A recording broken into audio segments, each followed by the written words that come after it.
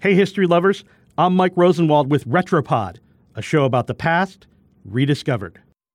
Let me say up front that I am not a cat person. Dogs, for sure. Cats, not my thing. But discovering the history of cats, their epic survival in the face of incredible cruelty, has softened my views. They've endured some really mean stuff.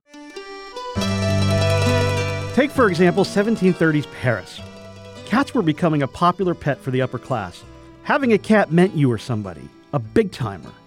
But that also made cats a target for revenge.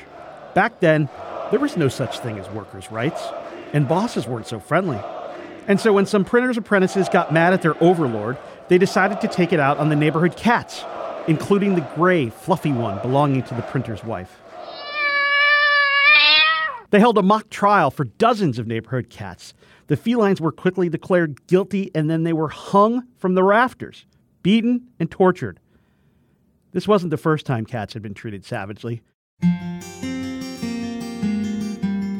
Going back even further, cats were attacked for religious reasons.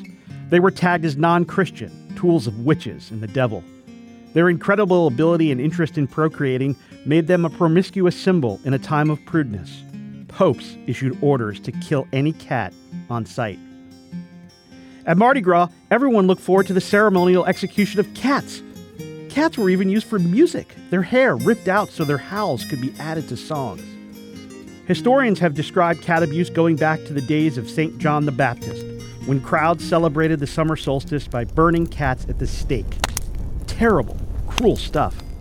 Perhaps the most disturbing aspect of this history, though, is that it's not completely history.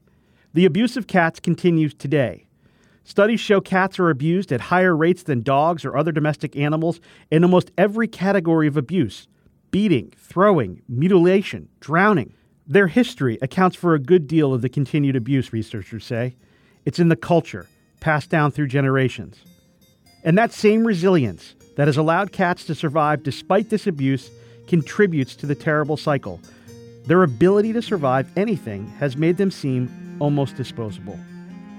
As fast as cats are, as high as they can jump, they can't out-dart history. Dogs should be thankful. I'm Mike Rosenwald. Thanks for listening. For more forgotten stories from history, visit WashingtonPost.com/Retropod.